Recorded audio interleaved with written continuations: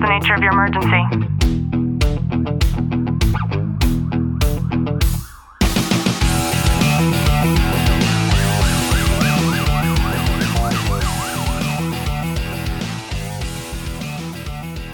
Welcome back to the Tactical Living Podcast. I'm your host, Ashley Walton, joined with Detective Walton. How are you, Clint? I'm good.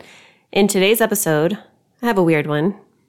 I want to talk about how there's a relationship between lab rats and our purpose in life. So just sit back, relax, and enjoy today's content. I'm a little distracted because I can hear snow flurries on the glass outside by the window. It just started snowing a little bit more than I think we thought it was going to. And I love it because, number one, you're home. Mm-hmm. We have a fire going on downstairs. The dogs are all snuggled up on the blankets. We just got a new horse. I feel bad for him. He's probably like, what on earth is this? We just brought him home yesterday. And then today he woke up and the ground is all white. I know. He's like, I'm not ready for this. Poor guy. We need to get him a jacket. Yeah. And there's something really cool that I wanted to talk about. There was a study that was done by scientists in the 1950s at Johns Hopkins. And they took a series of lab rats and they put them in a tank of water. And literally imagine a big tank filled with water and grabbing a rat and just dunking it inside the water, like tossing it in there. We can imagine that we would start to see it swimming. And after a while, that's exactly what happened. And they just sat there and they watched it. And they're looking at this study of rats, watching them swim and swim and swim until eventually they started to see that there was no more gas in the tank and they began to struggle. And then the scientists watched as the rats started to drown. And they waited until every single rat drowned itself because it had nowhere else to go. And all it could do was swim until it couldn't swim anymore. And after 15 minutes, every single rat that they had in this study died because it drowned. And then scientists wanted to see what would happen if they conducted the same exact study, only this time, halfway through, they decided to pull the rats out. They gave them a little rest, I would imagine, for about a minute or so. And then they took the rat and they put it back into the tank and watched it swim. And the craziest thing happened. The first rat study lasted for 15 minutes inside of that tank before it drowned. But the second study, where they took out the rat for about 1 minute midway, actually swam for 60 hours when it was put back into the tank. That's crazy. Yeah, like 240 times more than the initial group. And the scientists discovered that the reason why this second subset of rats lasted for so long was because, unlike the first study, these rats now had a sense of hope. They had a sense that it's possible for them to be rescued from this drowning situation, whereas the first rats didn't. And after minutes turned into an hour, turned into hours, that hope didn't vanish until it was chemically and physically impossible for the rats to continue on anymore. I thought this was a crazy study because, of course, we're going to relate this to our own lives and how it resonates when it comes to understanding hope and why it's so important in our own lives. And just as a reminder, hope means that we have a better sense that our future is going to be better than our present. When we understand that, just as is the case with these lab rats, it gives us a new sense of vitality. Having that hope is something that might seem impossible when we're in the midst of something shitty, right? Mm-hmm. But if we remind ourselves that there have been times in our lives when we've gone through crap before, and yet we've pulled through it and things have gotten better, that in and of itself should be proof to allow us to understand that hope exists within our own lives. And I think that when we understand that and we have purpose, just as with these rats, their purpose was to keep swimming until somebody rescued them. That purpose gives us hope, which then gives us the energy. And that's the reason why having a why in our lives is so important.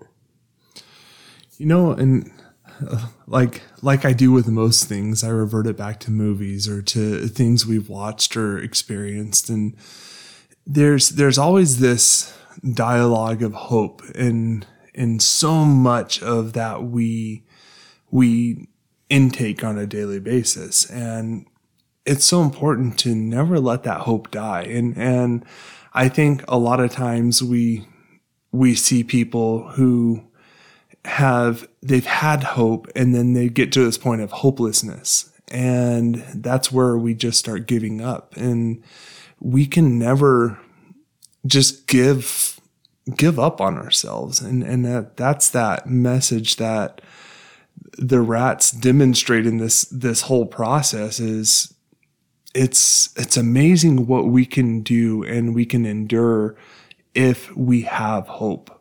And on the other end of that, it's amazing just how quickly one can give up versus the level of possibility when we don't have that hope.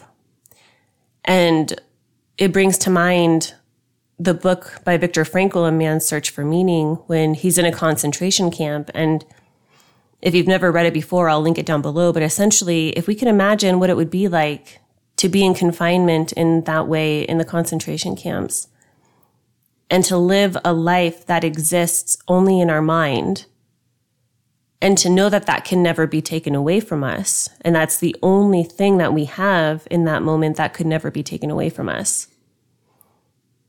Wouldn't we want to choose to live in the most vicarious way that we could in the subset of our own minds? And I think Clint and I, we might have varying opinions on this, but I'm also thinking about individuals who do bad things and then wind up in jail, some for the rest of their lives.